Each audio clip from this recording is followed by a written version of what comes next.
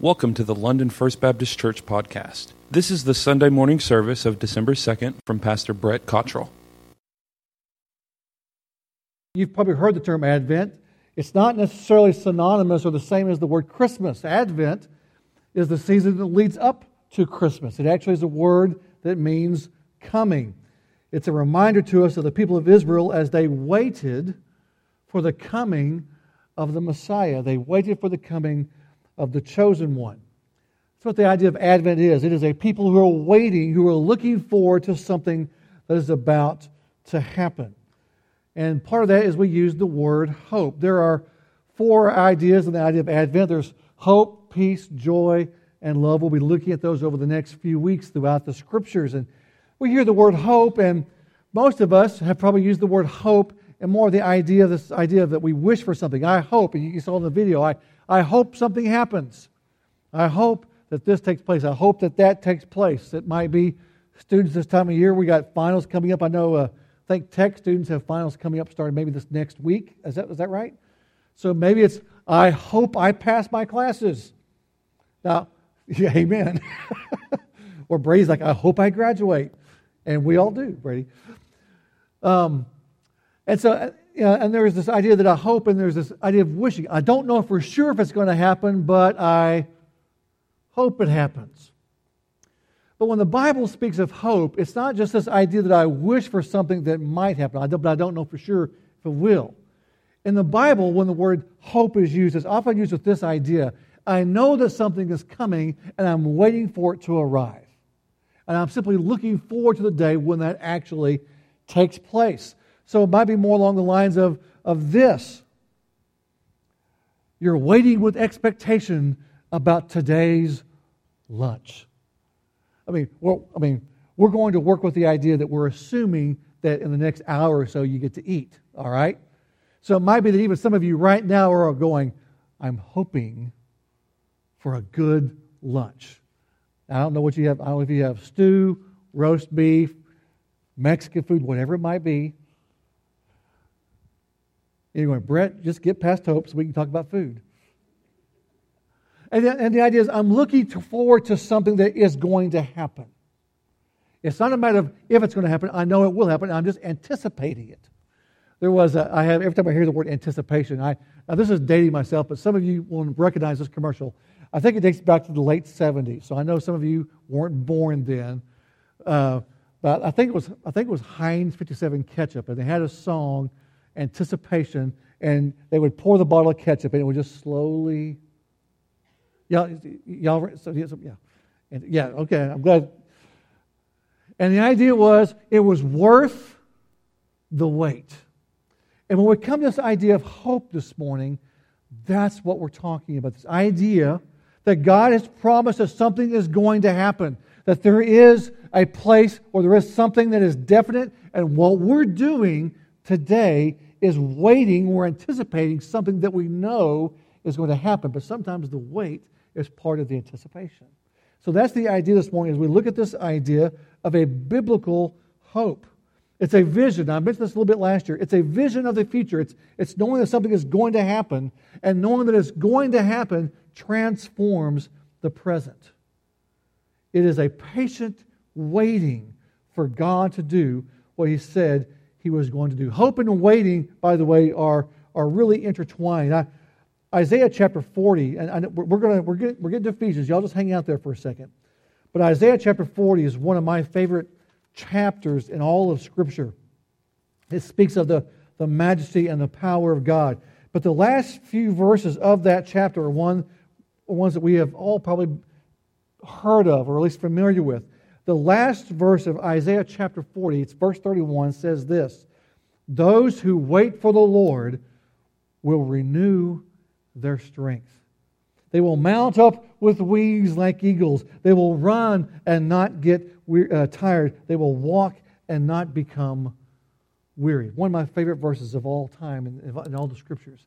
And it speaks of this idea of waiting. Now sometimes we think of the idea of waiting and we get tired of waiting, don't we? How many of you have gotten tired of waiting in the line at the drive-thru? Or you've gotten tired of waiting in line at Walmart? Or you got tired of waiting for, and you can just fill in the blank. And waiting kind of wears us out, doesn't it? And yet the Bible speaks of waiting on the Lord as something that actually may renew our strength, may give us wings like eagles, will help us to run and not get tired. This is the hope, the waiting and the hope that God will keep His promises. And this is the hope of Advent. It steers us towards the people of Israel who 2,000 years ago found themselves understanding and hearing the promises that God would send one who would save them. The most common name in the days of Christ was actually the name Jesus, or in Hebrew it was the name Yeshua. And Jesus was named that, obviously, but it was also the most common name in all of Israel because every family was looking forward to the time when God would send His anointed one, when God's salvation would come. And so they all named their sons Yeshua, hoping that their son would be the one that God would bring. It was a sign of the waiting and the hope that the people of Israel had as they waited for God to do what He promised that He would do, all the way back to Abraham, all the way back to Adam. So they waited and they hoped. So as we look at Ephesians chapter 1 this morning, we're going to actually begin reading. I'm going to go back actually to verse 7. I expanded this passage a little bit after I had given it to be put in the bulletin. So I want to begin reading in Ephesians chapter 1, verse 7. In Him, that's Christ, in Him we have redemption through His blood, the forgiveness of our trespasses, according to the riches of His grace, which He lavished on us. In all wisdom and insight, He made known to us the mystery of His will, according to His kind intention, which He purposed in Him, with a view to an administration suitable to the fullness of the times. That is, the summing up of all things in Christ, things in the heavens and things on the earth. In Him also we have obtained an inheritance, having been predestined according to His purpose, who works all things after the counsel of His will, to the end that we, who were the first to hope in Christ, would be to the praise of His glory. In Him you also, after listening to the message of truth, the gospel of your salvation, having also believed, you were sealed in Him with the Holy Spirit of promise, who is given as a pledge of our inheritance, with a view to the redemption of God's own possession, to the praise of His glory. Heavenly Father, as we read through this, as we study this passage this morning, may we be filled with the hope that You are a God who makes and keeps His promises. In Jesus' name we pray. Amen. We are a people this morning, a people of hope. Now, that's not meant to be a cultural thing. Americans like hope. It's not meant to be a description of just the general population, but we are, as the people of God living in 2018, to be a people of hope. That is, we are looking forward to something. Now, if I were to ask you this morning, are there some things you're looking forward to in the coming weeks? You might have you might have a whole list of things. I'm looking forward to the family getting together on Christmas Day or Christmas Eve or whatever is your schedule. You may be looking forward to the beginning of a new year. You may be looking forward to the end of a semester. There are probably all kinds of things that you're looking forward to. But as the people of God, we have something unique this morning that we are looking forward to that makes us a people of hope as we wait for God to keep His promises. And we see that a little bit right here in verse 7 of chapter 1 of the book of Ephesians. We have this morning a hope in God's purchase of us. The word redemption there in verse 7, it says, in Him we have redemption through His blood, the forgiveness of our trespasses according to the riches of His grace. This idea of redemption that we see here in verse 7 is this idea that there is a ransom paid. It literally has the idea that money has been set aside and put out there to pay for someone's release. Now we understand the word ransom, right? We tend to kind of associate that with maybe kidnapping. There's always a good movie out there that has a kidnapping and someone's paying a ransom, right? Well, that's the idea behind the word redemption. It is that there has been something paid so that someone else is released, is given their freedom. So the Bible tells us that you and I, as those who have come to faith in Christ, we are those for whom a ransom has been paid. You and I are people that have been purchased. We have been freed. As the people of Israel were freed from the nation of Egypt in their slavery so long ago, we are ones whose freedom has been bought, has been purchased. Now, for you and I, the purchase price was not some sum of money. It wasn't a promise of work. The thing that freed us, the price that purchased us, is the blood of Christ. It was that little baby that we've been singing about this morning, infant lowly, infant holy. It's that little baby who would, 30 some odd years later, stand before Pilate, be beaten and bloodied and bruised and beaten, and who would find himself nailed upon a cross, spilling out his blood so that you and I could be purchased or released from the domain of darkness that is Satan's rule. That sin would no longer have reign or authority over us, and that we would be freed from our sin, freed from the authority and the terror of death, and that we would have the promise of eternity, the hope of salvation. You and I have been those who have been purchased. And understand this. Look at this purchase He's given us. This purchase, through His blood, the forgiveness of our trespasses or our sins, according to the riches of His grace, which He lavished on us. God didn't just pay a price. Now, I don't know about you. How many of you went shopping or shopped online or something like that on Black Friday last week? How many of y'all went Black Friday shopping? Some of you go, I don't want to admit it. How many of you were up at 2 a.m. Thursday night, Friday morning shopping? All right. Now, why do you shop Black Friday at 2 a.m.? Why do we do that? It's cheaper, right? We're trying to save money, right? The best deal is at 2 a.m., right? Or at least in theory. Personally, I'm not doing 2 a.m. I'm asleep at 2 a.m. That's what I am. But the idea is that we're saving money, right? We don't want to spend more than we have to, right? And yet, when God saw you, when God saw me, He didn't look at us and say to Himself, how little do I have to pay to get them? This word right here, He bought us according to the riches of His grace. He lavished on us. This is not a word we use a lot, perhaps today. We don't use the word lavish, but the idea is this: I just poured all out there. And I'm not worried about how much it costs. Whatever I have, it is up for grabs because I want you, He says. So God does not come to us and say to us, I spent as little as possible to redeem you. He says, I lavished all my riches. I lavished all my grace. I lavished all my love. There was no end. And if you can think of the riches of God, and we have glimpses of heaven in the Scriptures, and we think to ourselves how incredible heaven may be, and we think of the great wealth it perhaps represents, at least in our ideas.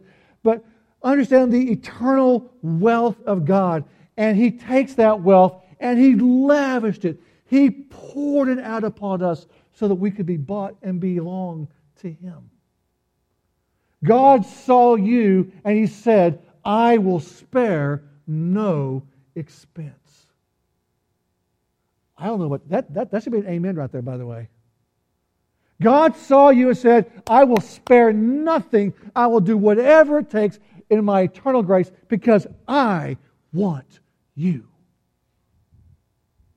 So we have a hope this morning because our hope is on the fact that God saw us and lavished on us whatever it took to purchase us, to redeem us from our own sin.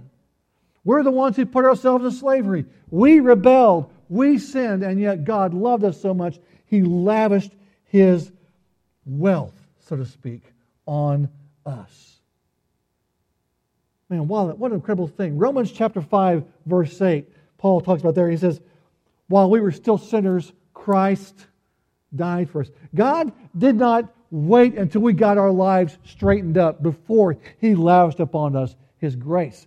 The Bible says that while we were still sinners, while you and I were still in rebellion, while we had our backs turned upon Him, God lavished His grace upon us. Colossians chapter 1, verse 21 says that we were as a people alienated, hostile in our minds, engaged in evil deeds, that is before Christ. 1 John chapter 3 says this. I want to read this part. 1 John chapter 3. See how great a love the Father has bestowed on us, that we should be called children of God. And such we are. For this reason the world does not know us, because it did not know Him. Beloved, now we are children of God, and it has not appeared to us as yet what we will be. We know that when He appears, we will be like Him, because we will see Him just as He is. And everyone who has this hope fixed on Him purifies himself just as He is pure. We have this hope that while we were still sinners, while we were still alienated in our minds and hostile and rebellious towards God, that He loved us so much that Christ spilled His blood, and God lavished upon us the great wealth of His grace so that we could one day be called His children. And that you and I, even though we may this morning be those who have placed our faith in Christ and will say, I've received God's grace, 1 John 3 says, there is yet something still to come. There will be a day, and we don't know what it's going to be like yet because we haven't gotten there yet, but we will see Him face to face, and you and I, we will be transformed into something we can only dream about right now because we will be like Him.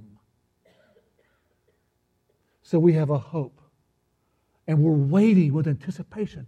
Lord, what will it be like to one day see You face to face? To one day find, as I look at myself, that my body resembles the body that we saw Christ have at His resurrection?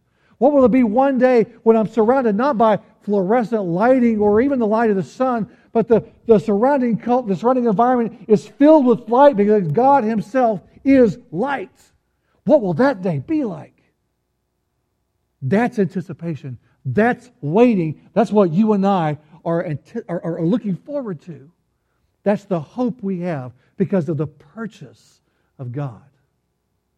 But it's more than that. We have hope on His purchase. We also have hope in God's providence. And yes, I'm going to do something this morning I don't always do. I'm going to alliterate 4 points. We have purchase. We have providence this morning. We also have God's purpose and God's promise. I don't always do that very poetic. This is the way preachers are supposed to do it, right?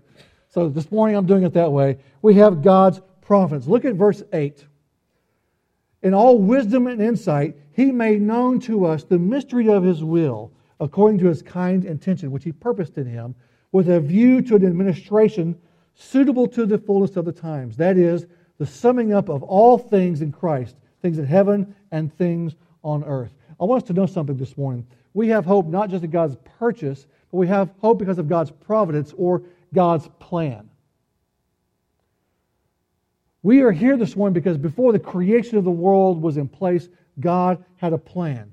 And God sees that plan through. Now, if you're like me, we can make all kinds of plans, and my garage and storage building are full of all kinds of plans that got started and didn't get finished. Y'all have that problem sometimes? Plans started, but they don't get followed through. God's providence is when He plans, and then He follows through, and He oversees it, and He makes sure it takes place. So look at God's providence here as seen in this. First of all, He made known to us the mystery of His will. Now, again, like the word hope, the word mystery has a little different idea in the New Testament than what we tend to think of it. Now, we think of the word mystery, I was raised with the Scooby-Doo era, Scooby-Doo cartoons, late 60s, 70s, Scooby-Doo cartoons, and they drove the Mystery Machine. Yes. I don't know what kind of van that was because I guess it's a mystery. Yes, thank you. I was waiting for somebody to get that. It's a mystery. Now, when you think mystery, we think Scooby-Doo, we think mystery novels. We think, there's something unknown. It's a puzzle we have to figure out, right? In the Bible, when the word mystery is taking place, it's not so much there's a mystery, a puzzle to be solved. It is there was something that is true that hasn't been made known yet, and we're making it known now. It's the idea that there was something that we weren't told before, and now it's been made known. So the mystery is not a puzzle to be solved so much as it is something we don't know yet. And so he says this. Here's what Christ did in Ephesians chapter 1, verse 8. He says, He made known to us the mystery of His will. In other words, there was something that God was up to that God hadn't really made it obvious just to everyone just yet. He'd given us insights, He'd given us hints. He had kind of foreshadowed it in the Old Testament. But there was a plan, there's a mystery, there's something that God hadn't fully made known yet, and that He made known through Christ. That's the idea. So we have this idea that God put this mystery and plan into effect, and He oversaw it. The Christmas or Advent, the coming of Christ, what we're looking at this month is a revealing of God to the world of what His plan is. Now, what was going to be difficult for the people of Israel in particular was they thought they knew the mystery. They had filled in the blanks on their own, and they had filled in the blanks incorrectly. And so when God made known His mystery to them, they thought, we liked our blanks filled better than His blanks. And so they often rejected Christ. But God has made something known to us through Christ. Now look at this. Not only did God reveal to us His plan through Christ, it says He made known to us the mystery of His will according to His kind intentions, which He purposed in Him, in Christ, with a view to an administration suitable to the fullness of the times. Now, this is kind of wordy. Paul likes to use lots of big words and throws them all together and doesn't always have real great grammar.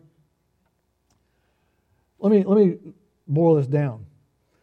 Not only did God tell us what we didn't know before through Christ, He did it at just the right time. Now, there are two words in the Greek language that refer to time. One is the word chronos. We get the word chronological from it. It has the idea of a sequence. It's a clock. 1 o'clock, 2 o'clock, 3 o'clock, all that type of stuff. Uh-oh, song in my head. Rock around the clock. Did you get that? I got the Happy Days theme song in my head, yeah. Another old show, sorry, dating myself this morning. So there's chronology, there's chronos, there's the clock. There's another word called kairos, and kairos is this idea of this. When something happens at just the right moment. We've all had those things happen. Oh, that came at just the right time. That person said to me what I needed to hear just at the right moment. That person showed up at just the right time when I really needed it. It's at just the right time. And that's what's going on here.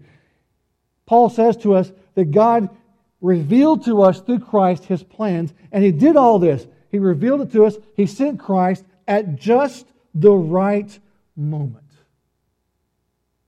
Galatians chapter 4 says, when the fullness of time came, that's the same word, it's the same phrase. When the fullness of time came, God sent His Son, born to a woman, born under the law, that He might redeem those who were under the law, that we might receive the adoption of children.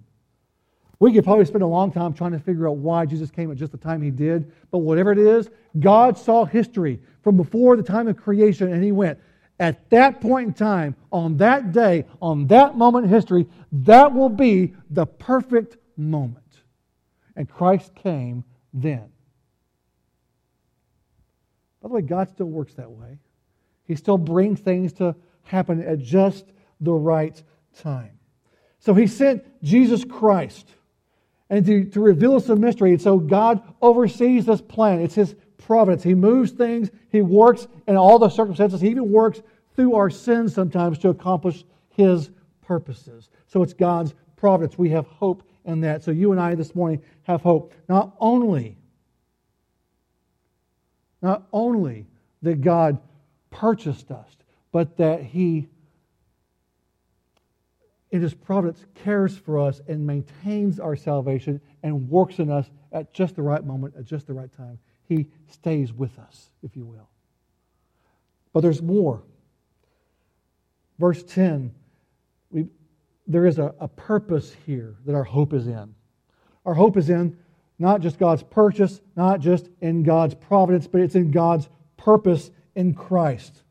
And He says in verse 10 that His purpose is the summing up of all things in Christ. things in heaven and things on the earth. It's this idea that everything is brought together under one roof, if you will. There are times it just looks at the people of Israel in his day. We see this a couple times in the Gospels, where Jesus looks at the people of Israel, and he looks at the city of Jerusalem, and he describes them as a people without a shepherd. Do you know what sheep do without a shepherd? What do they do? They scatter. Isaiah says in the Old Testament, all of us like sheep have gone astray. Each of us has gone to his own way. The people of Israel are described in the book of Judges as being a people who everyone did what was right in their own eyes. In other words, if there's 100 people in the room, there's 100 different directions and 100 different ideas of what's wrong and 100 different ideas of what's right, 100 ideas of what we can do, 100 ideas of what we can't do. If that doesn't describe our world today, I don't know what does. Even the United States, our population is what? Somewhere around 350 million, I think, maybe thereabouts.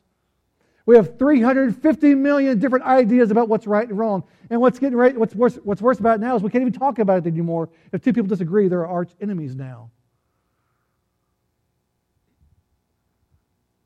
We each do what's right in our own eyes, and we are a scattered people. And so what God says is His plan, His purpose in Christ is to bring us back together and to bring us all into Christ. To reverse that process. If, again, we look through the history of Scriptures, we would see in Genesis chapter 11 the story that we call the Tower of Babel. When the men of earth had defied God, had disobeyed Him, and said, we're going to do what we want to do, and began to build this tower to essentially rebel against God. And so God took this next step to divide them and scatter them. And He confused their languages so that they couldn't talk, they couldn't communicate. He scattered the people as a result of their disobedience and their sin. In the book of Acts, we begin to see the reversal of that, as at Pentecost, the disciples are speaking, and all these different languages, all these different people, all these different ethnic groups are beginning to understand the people, or understand the disciples. It's the reversal of what took place at Babel. And what we see in that is the process where God is bringing His people to no longer be scattered, but to bring them together. And by the way, the church today, even in the year 2018, is supposed to be a picture of this. We're to be a people as a church, not of scattered, but of unified, loving one another people. We're to be a people who look at Babel and are in the process of seeing that reversed. That doesn't mean that all of us are going to learn to speak Spanish or Greek or, whatever. It does mean, though, that we as a people will find ourselves not separated by the things that separate the people of the world. That you and I as a church, as a family of God, that we are no longer people divided by ethnic or culture or finances or the way we look, but that we are to be brought all under the same umbrella, if you will. Church is supposed to be the one place in the world where people aren't separated by what separates everyone else. This should be one of the hallmarks of the church. And God says, I want all this to be summed up in Christ. Everyone brought together, gathered together as a shepherd would bring together his sheep. One commentator said, it's a heresy of our times to divide life into secular and sacred. So let me give you another place we separate. Not only do we separate sometimes along cultural or racial or ethnic or financial or whatever lines, sometimes we separate our lives into what we people call secular and sacred. In other words, there's church, and then there's the rest of our real lives. Now, we understand that, don't we? We've heard that. There's who I am on Sunday. There's who I am on Wednesday night, if I come on Wednesday night. And then there's the life I live on Monday and Tuesday and Thursday. And sometimes in our minds, we separate those two. That's a heresy. That is a fallacy. That's a lie from Satan. You and I can no longer separate Monday from God than we can separate Sunday from God. It's all to be brought under one umbrella. It's all one life lived out for and in obedience to Him.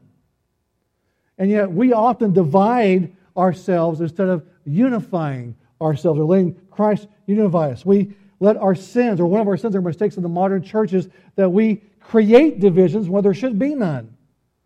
Sometimes we are separating our lives on Monday from our lives on Sunday. Sometimes we're separating science and theology. Yes, I said that.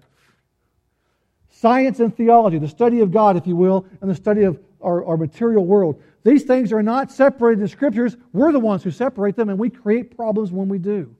There will be a day when we'll understand that science and theology are all one big thing, and that God's got it all under control. We separate by race or ethnicity. We separate by gender. How many great debates are there between husbands and wives, men and women, the war of the sexes, so to speak? The Bible doesn't have that in its understanding. The Bible has this unity idea. We're the ones separating. Christ, God is unifying in Christ.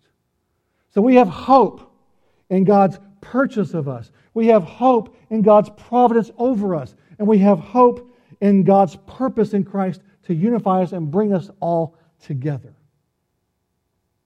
It all culminates, if you will, in Christ Himself.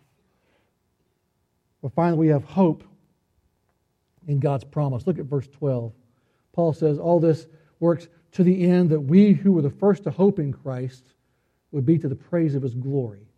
In Him you also, after listening to the message of truth, the gospel of your salvation, having also believed, you were sealed in Him with the Holy Spirit of promise, who is given as a pledge of our inheritance, with a view to the redemption of God's own possession, to the praise of His glory. What's going on here? We see in this idea that, this verse here, that we have what we might look at as the Holy Spirit of promise. That's the Spirit of God. Now, why does God give us the Holy Spirit? When the New Testament speak all throughout the New Testament, and in the Old Testament it says it will happen. Joel talks about this. It will happen. There will be a day when this happens. But what happens is this. When we come to faith in Christ, when we confess our sins, repent before Him, ask for His salvation, not only does God save us from our sins, He also sends His Spirit to dwell within us. Christ talked about this to His disciples. In fact, His disciples in John chapter 14, John chapter 15 are mourning and they're upset with this idea that Christ might be crucified and taken away from them. And Christ says, listen, it's actually better for you when I go, because until I go, the Comforter won't be sent. So God in His wisdom has looked at us and said, the best thing I can do for you is to send to you to dwell within your life my Holy Spirit. And here's what that Spirit does. He is a pledge. He is a seal, if you will. Verse 13, we are sealed in Him. So those of us who find our hope in Christ are those whom God had turned around and made a promise to us through the presence of His Spirit. And that Spirit acts like a seal. And at the times of the Bible, they would have understood this idea of sealing. If you remember the story of Easter, we talked about the story of Easter. And at that time when Christ was put in that tomb, the Pharisees and the Romans were a little bit worried that the disciples would steal the body. So they put that stone in front of the tomb, and it was sealed with a wax emblem of the Romans.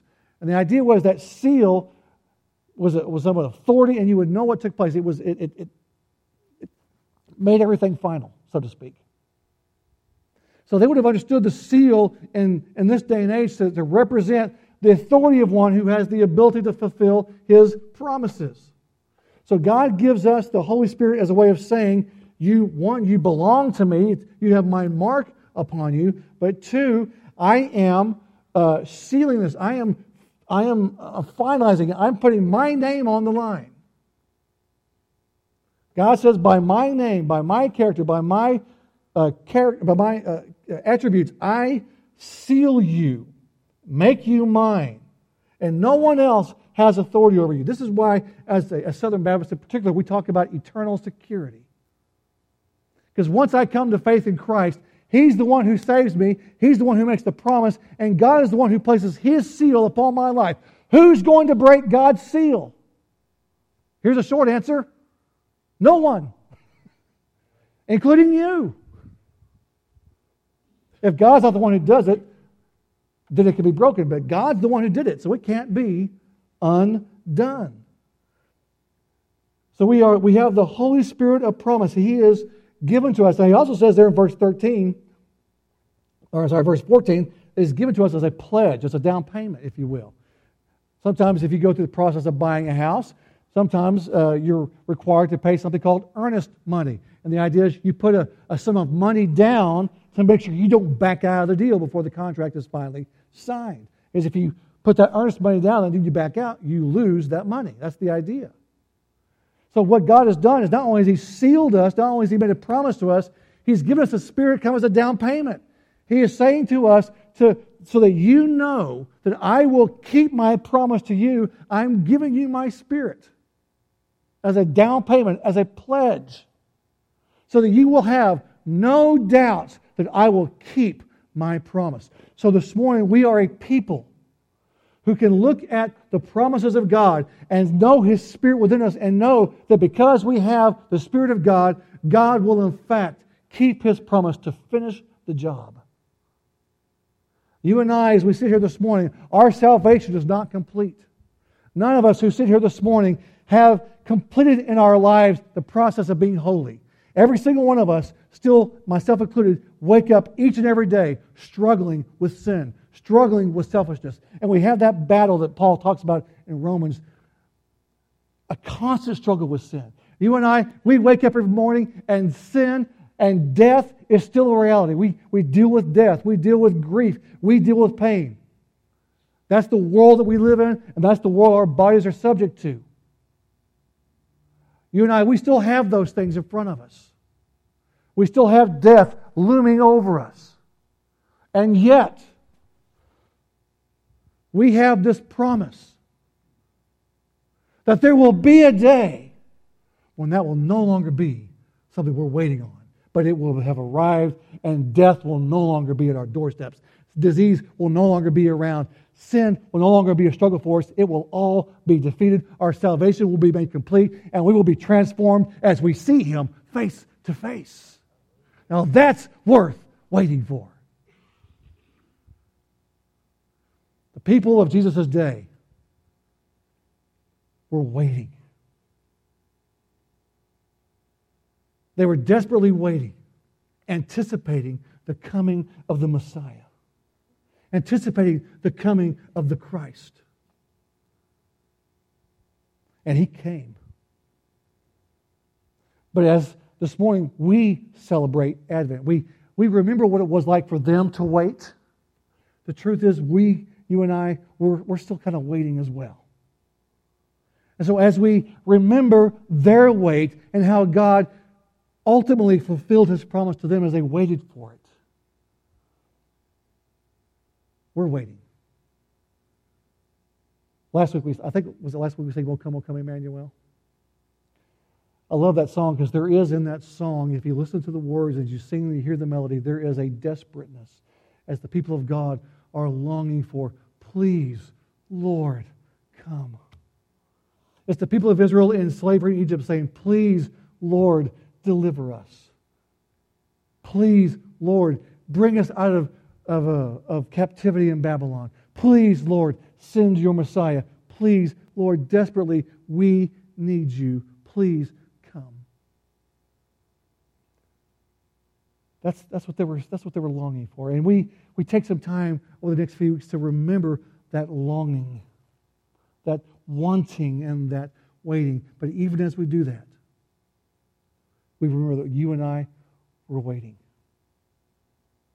We're waiting for the day when He returns. That's our hope today. That we live this morning, that we live tomorrow morning. With one foot here, yes, but with our eyes looking forward to what He has promised.